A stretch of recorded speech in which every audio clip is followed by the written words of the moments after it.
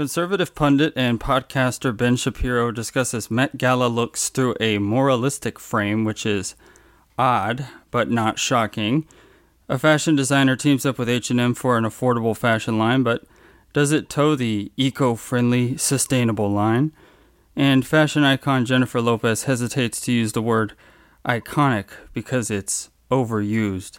How ironic. That's today on the Gen Spec Fashion Cast.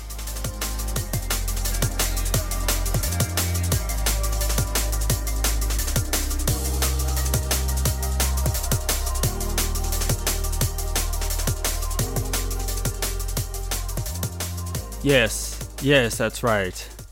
So, you probably don't need me to tell you this, but Monday was, of course, the Met Gala, and it is hosted at the Metropolitan Museum of Art. It was great. It was a great show. I watched the live stream while I was finishing up my shift at work, so about the first hour and a half to 2 hours, and it wasn't much longer than that. I had to watch it on mute, but that was okay because it's mostly about what people are wearing, the various looks, the celebrities that show up. So it was still a feast for the eyes. And so this year's theme was Karl Lagerfeld, and there is controversy surrounding Karl Lagerfeld, but that wasn't highlighted in any way. In fact, they actually were looking at an installation that they have at the museum right now that showcases a lot of Karl's old work before he passed, of course, which wasn't that long ago. One of the ones that they focused on was this really cool dress that was a mod pattern, and it had a bunch of just very basic geometric shapes sewn into it, and that was kind of a big theme for this exhibit, was the craftsmanship. There was another, basically it was a gown, and it was made almost entirely of pearls that were embroidered or just sewn onto that to actually make the actual piece. So it wasn't more so that the pearls were sewn into a garment or a piece of fabric. It was as if the entire dress was made of the pearls, and they commented on the amount of hours that it took, and it was in the hundreds, if not the thousands of hours. I think it was in the thousands of hours. I'm sure not Karl putting in those hours. Someone was putting in the hours, and they were sewing pearls together to make this really gigantic gown. So as the evening progressed, it kind of cuts back and forth. They're interviewing this English guy who I forget his name. And the main person at the top of the steps is Lala Anthony. And she did a great job. So I'm reading now from a website called Women's Wear Daily. The headline says, Lala Anthony elevates 60s dressing in one-shouldered Sergio Hudson gown with bead-embellished cat eye sunglasses to 2023 Met Gala. So it looked amazing. It was a very nice silhouette. I thought it was interesting that she was wearing the cat eye glasses, and then for certain people that walked up, she would remove the glasses. Others, she would say, no, I'm going to keep the glasses on. And that was about 80% of the time. So that was at the top of the steps. Then there was a second camera setup. And now I'm reading actually from Vogue magazine. Vogue, of course, is the magazine, the brand that hosts the Met Gala. So reading from their website, it says that it was hosted by actor and producer Lala Anthony, joined this time by writer and man about town Derek Blasberg, and Saturday Night Live's Chloe Fineman. So Chloe absolutely stole the show as far as hosts go. It was really funny. The banter that she had with Derek, it really made the show worth watching. The parts that I did get to see. So definitely, if you haven't even seen the live cast, it's looking back at it, it's about 2 hours and 20 minutes. And it's actually definitely worth watching, even if you just are watching for the comedic value, the looks. Maybe you're just wanting to catch glimpses of your favorite celebrity. We all have different reasons, and the common knowledge is that people will go above and beyond. So this show was no exception. there are a lot of things that you can pull from Karl Lagerfeld. A lot of people were pulling the black and white. And then also cats was a running theme, like actual felines. Speaking of commenting on the Met Gala and looking at certain aspects of it, the frame that we're coming from obviously is an artistic framework. We're looking at the outfits, we're looking at the design, and also a pop culture lens. We're looking at who's there, who are the celebrities. If you read marketing books, there's one that I finished not too long ago by Dan Kennedy, who I'm a huge fan of, and it was about social media marketing, and it talks about the power of celebrity. And no one can really explain it, but when you include a celebrity in, let's say, your commercial, for example, it boosts the sales almost 1-to-1. You know, if it's a commercial, if they're on the brand packaging, people just are drawn to celebrities. I'm drawn to celebrities. Everyone's drawn to celebrities. Some more so than others. So it doesn't surprise me that Ben Shapiro on his Tuesday show, it is episode 1718 called The Satanists Are Winning, that it is through a moralistic framework. And, you know, this is not a political show. This is a show, it's called The Fashion Cast. And we look at the artistic and the culture of fashion, especially as it manifests itself nowadays, today in the modern era, in particularly the West. And of course, I'm based from the United States, so that's where my expertise lies. What I normally wouldn't do is view fashion through a sort of metaphysical lens. I think there's value in that, but you have to stop and wonder if you're kind of just navel gazing. You know, jokingly, in one of my Substack articles, I pointed out that the first thing that, you know, in the biblical Garden of Eden, the first thing that Adam does who's the archetypal male, the first thing he does when he realizes, when he gains knowledge of good and evil, is he decides, oh, what am I going to wear? And he goes for the fig leaf. So fashion, it's not entirely divorced from, let's say, explanations of the world, of existence. It is just a strange frame to select to view it through, because there's so much creativity that goes on. So we're going to go ahead and play this clip from Ben Shapiro. He does mention an actually interesting take, and what I think is a valid point. If you set the ties back to Satanism aside, because again, I can see how you can draw those ties, and I could see why you would draw those ties. So let's go ahead and just play it. So now let's go through some of the outfits, because again, fashion says something about the inner person.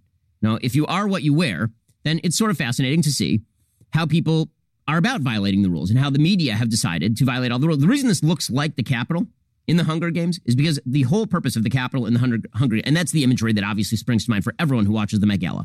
The reason that springs to mind is because the Hunger Games is about a group of elites who live at the expense of everybody else while violating all of the rules that they impose on everyone else, because they are the elites and they get to do that. So as you can see, very interesting take, very specific take, and pretty political. Again, this is not a political podcast. This is not a political show, because there are endless amounts of that. And also, I think that everyone's really entitled to their own political beliefs. So you can see the framework that's being laid. It's the elites, and they are expressing themselves through fashion. And then he talks about transgressivism. And so here, let's go through some of these looks, because again, it's all about transgressivism. It's all about the cult of personal identity and the belief that your feelings are sufficient to guide the rest of mankind, and that the only value system is what you hold internally. It's all about tolerance of you. It's not about your tolerance of others. It's about everybody else tolerating you. It's about shifting all of society's rules and mores in order to please yourself. And the media cheer this kind of crap on, because if you're talking about the high priesthood of the secular religion that has now taken over our society, that high priesthood is Hollywood. And then these sort of town criers for the regime are the members of the press who all buy into this exact same moral system, this secular moral system that rejects the notion of an objective morality with actual rules and traditions that are worthy of respect. Yes. Interesting take. So I included the clip in its entirety to give you the full context and to also not deceptively or selectively edit it.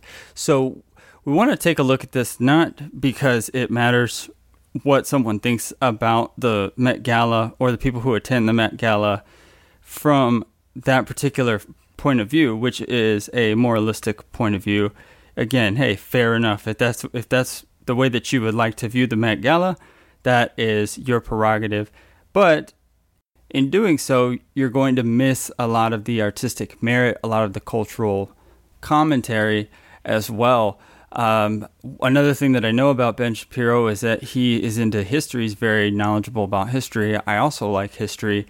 And one of the things that you come to realize about history as you go through it is that it's very closely interwoven with the fashion world. So to separate the two, I think it creates a duality that is fine if that's the way that you want to interpret it. But we're setting all of that aside because this is the fashion cast and it's not a political cast. For time's sake, we're not going to go through all of Ben's interpretations. But if you would like to view those, of course, you can do so through his podcast. How about Doja Cat, who dressed up as an actual cat for no reason that anyone can discern? So again, the Met Gala always has a theme. The theme this year was Karl Lagerfeld, who's a fashion creator over Chanel. And somehow this is the result. A person who is dressed up as a cat, like from the creepy Cats trailer with James Corden and Taylor Swift, looking horrendous. But the idea is human, animal, all boundaries can be violated. It's good. It's a good thing. I actually like the subtle looking horrendous that's thrown in there. Actually gave me a laugh. So this is not to drag politics or Ben Shapiro in particular into this conversation. It's just funny to hear a political commentator remark on fashion, especially in this particular way. Fashion is something that is extremely accessible. It's also something that is extremely popular.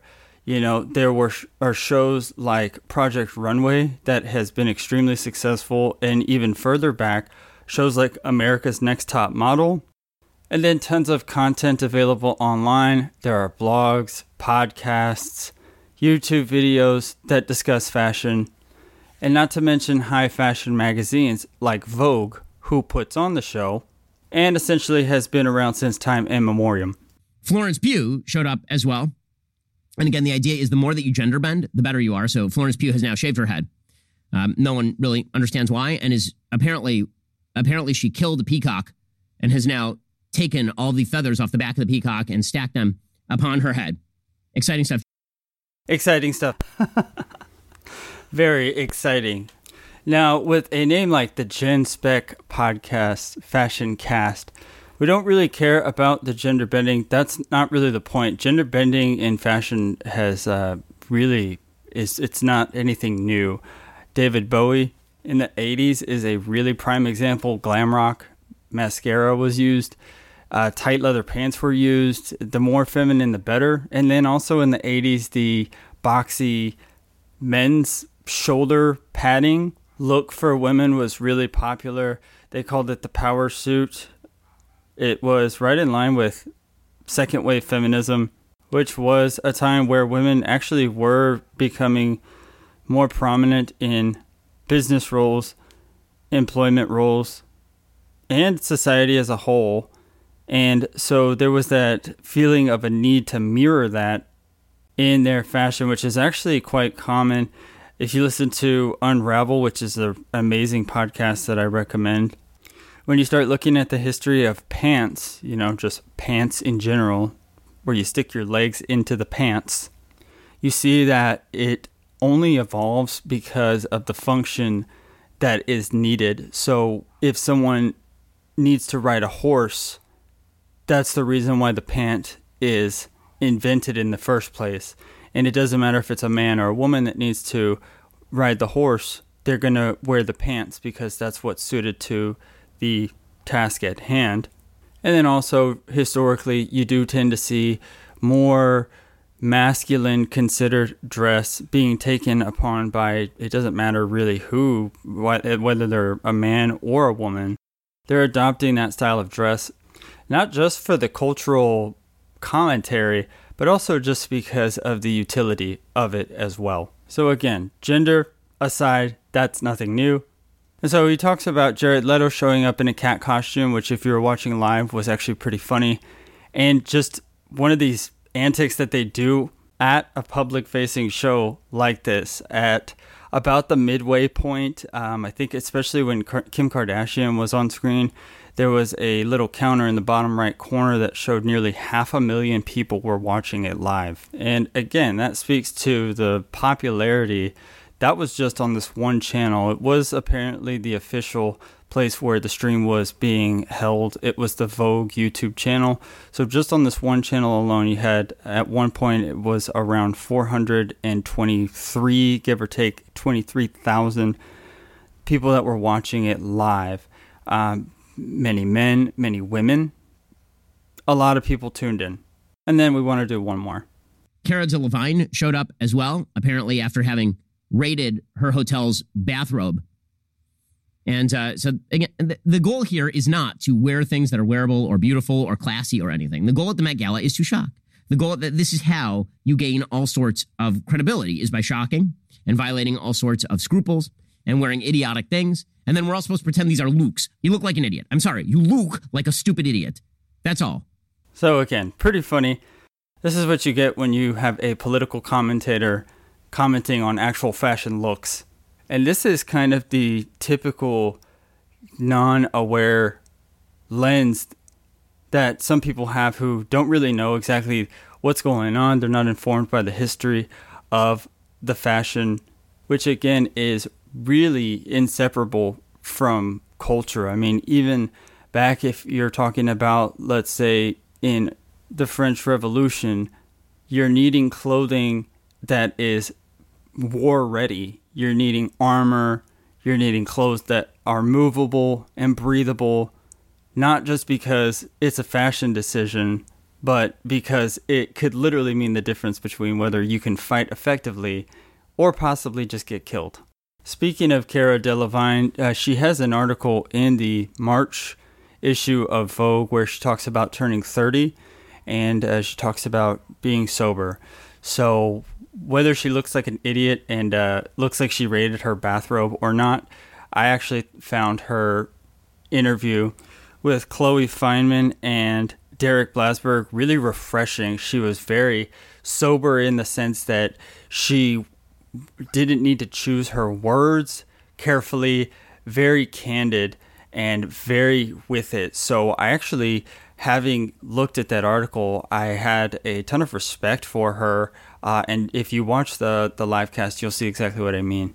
Also, I think it's funny that Ben Shapiro brings up that it automatically makes you think of the Hunger Games, and basically that's inescapable. But I've never seen the Hunger Games. I have no idea what he's referring to. I think I saw the first one when it first came out, but it wasn't really my thing. And so I bring that up because it is not always helpful to assume that there's a group reference that everyone will get. Okay, moving on, taking a break from the Met Gala, which was awesome. Please watch it, if only for Chloe, who was hilarious. We're moving to a press release from H&M. The headline says, H&M and Mugler will collaborate on a collection for spring 2023. Okay, so the company is releasing, this is directly from them, it's not anyone writing on them or about them. It says they are proud to share that its next designer collaboration will be with the House of Mugler. The Mugler H&M collection, crafted under the direction of Mugler's creative director Casey Cadwallader, will encapsulate the unique and vibrant spirit of Mugler. The collection will be available online and in selected stores in spring 2023. So, what does that mean?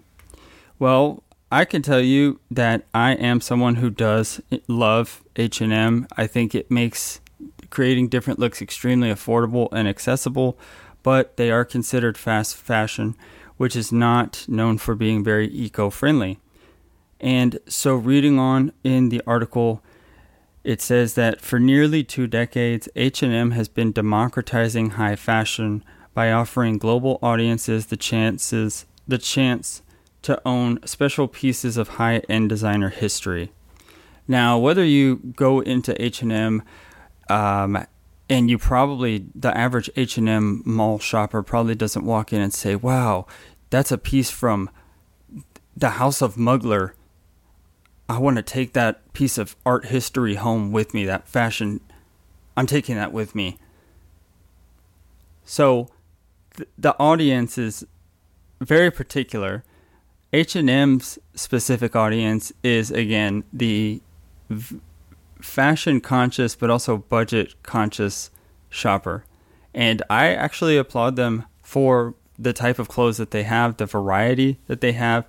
But as you know, or may know, fast fashion is not known for being very eco-friendly. There are also ethical issues that come up because of the conditions of the factories that these types of clothes come out of. So in other words, if you're creating a clothing line and you have everything that's made in a either sustainable or, let's say, ethical way, you hire a bunch of, let's say, people from the United States, maybe you hire a bunch of people from Canada, maybe from the US or from Europe, Western countries, and you do a good thing by giving a lot of people jobs and access to jobs. But by doing so, you're not able to make as much money, have as much of a high profit margin as if you are to outsource that labor. And it is, as of right now, incredibly affordable to get outsourced labor that's really inexpensive in countries that are developing. You might even describe them as third world and impoverished. And so you can drive a higher profit margin because you're having a lower cost of labor, and the materials being used are not suffering. They're still high quality materials, but the real piece that you're saving on is that labor, which can be, I would assume, pretty expensive at that scale because H&M is a global brand. So when you are able to outsource it, you are going to save money on the labor, on the manufacturing of the clothes, but you have to then take into account the ethical issue. This press release dated the 22nd of February says more information will be shared later, so hopefully we'll have an update on that for you. And last, coming back to the Met Gala, I want to play a clip for you where Jennifer Lopez is talking to Lala. And I found it interesting because she is doing the interview and she's wearing this really awesome hat. And the hat sparks a dialogue between her and Lala. And Jennifer Lopez is talking about how at first she didn't like the hat and then that it kind of grew on her. And I think it looks awesome. It kind of reminds me of like a 1950s hat. It's really over the top, really extravagant. And then Lala asks her this question. I'm going to play it for you. And Jennifer, tell me about a night like tonight. We're honoring Carl. I know. It's a line of beauty. What does that mean to you? When you hear that, when you feel that, what does that mean to you? I hate throwing around the word iconic. I've said this because everybody uses it so much now. It's just like the word to use. Right. But he actually was such an iconic figure in fashion. And when you think of like the last 50 years, you think, like if you think of 5 people in fashion, he's one of them. Absolutely. And what he did with Chanel and for so long and keeping that brand so fresh and young and alive. And, he really was a genius. And it's amazing to be here tonight. I got to meet him. And for a little girl, like I always say, from the Bronx, Right. who like kind of aspired to the fashion world and to be an entertainer, to meet people like that was always such a dream to me. So it's a real honor to be here to celebrate him tonight and celebrate his legacy in fashion. Yes. So why do we bring this up? Well, because of the irony. We have a fashion icon, a movie icon, even maybe you would consider her a music icon. And definitely everything about it rings iconic. Even the fact that this celebrity is at the Met Gala. And so maybe this is a lesson to us all, us non-celebrities. You know, at the end, she talks about how she was dreaming when she was Jenny from the Block, and she actually got to break through that and went from that early history, and of course referencing the song Jenny from the Block, one of her really early songs, then to her acting career, and now a staple in the Met Gala, someone who even met Karl Lagerfeld. For all intents and purposes, definitely a celebrity, and that word could be synonymous with the word icon, and but she's not iconic. It's too overused, and I don't blame her. Thank you for listening to the Gen Spec Fashion Cast. This is on Apple Podcasts, so subscribe if you haven't already. And this is fresh. This is new. This is iconic in its novelty. So I'm not going to tell you to go and give me a 5-star rating. What I will tell you is stay tuned, and thank you for listening.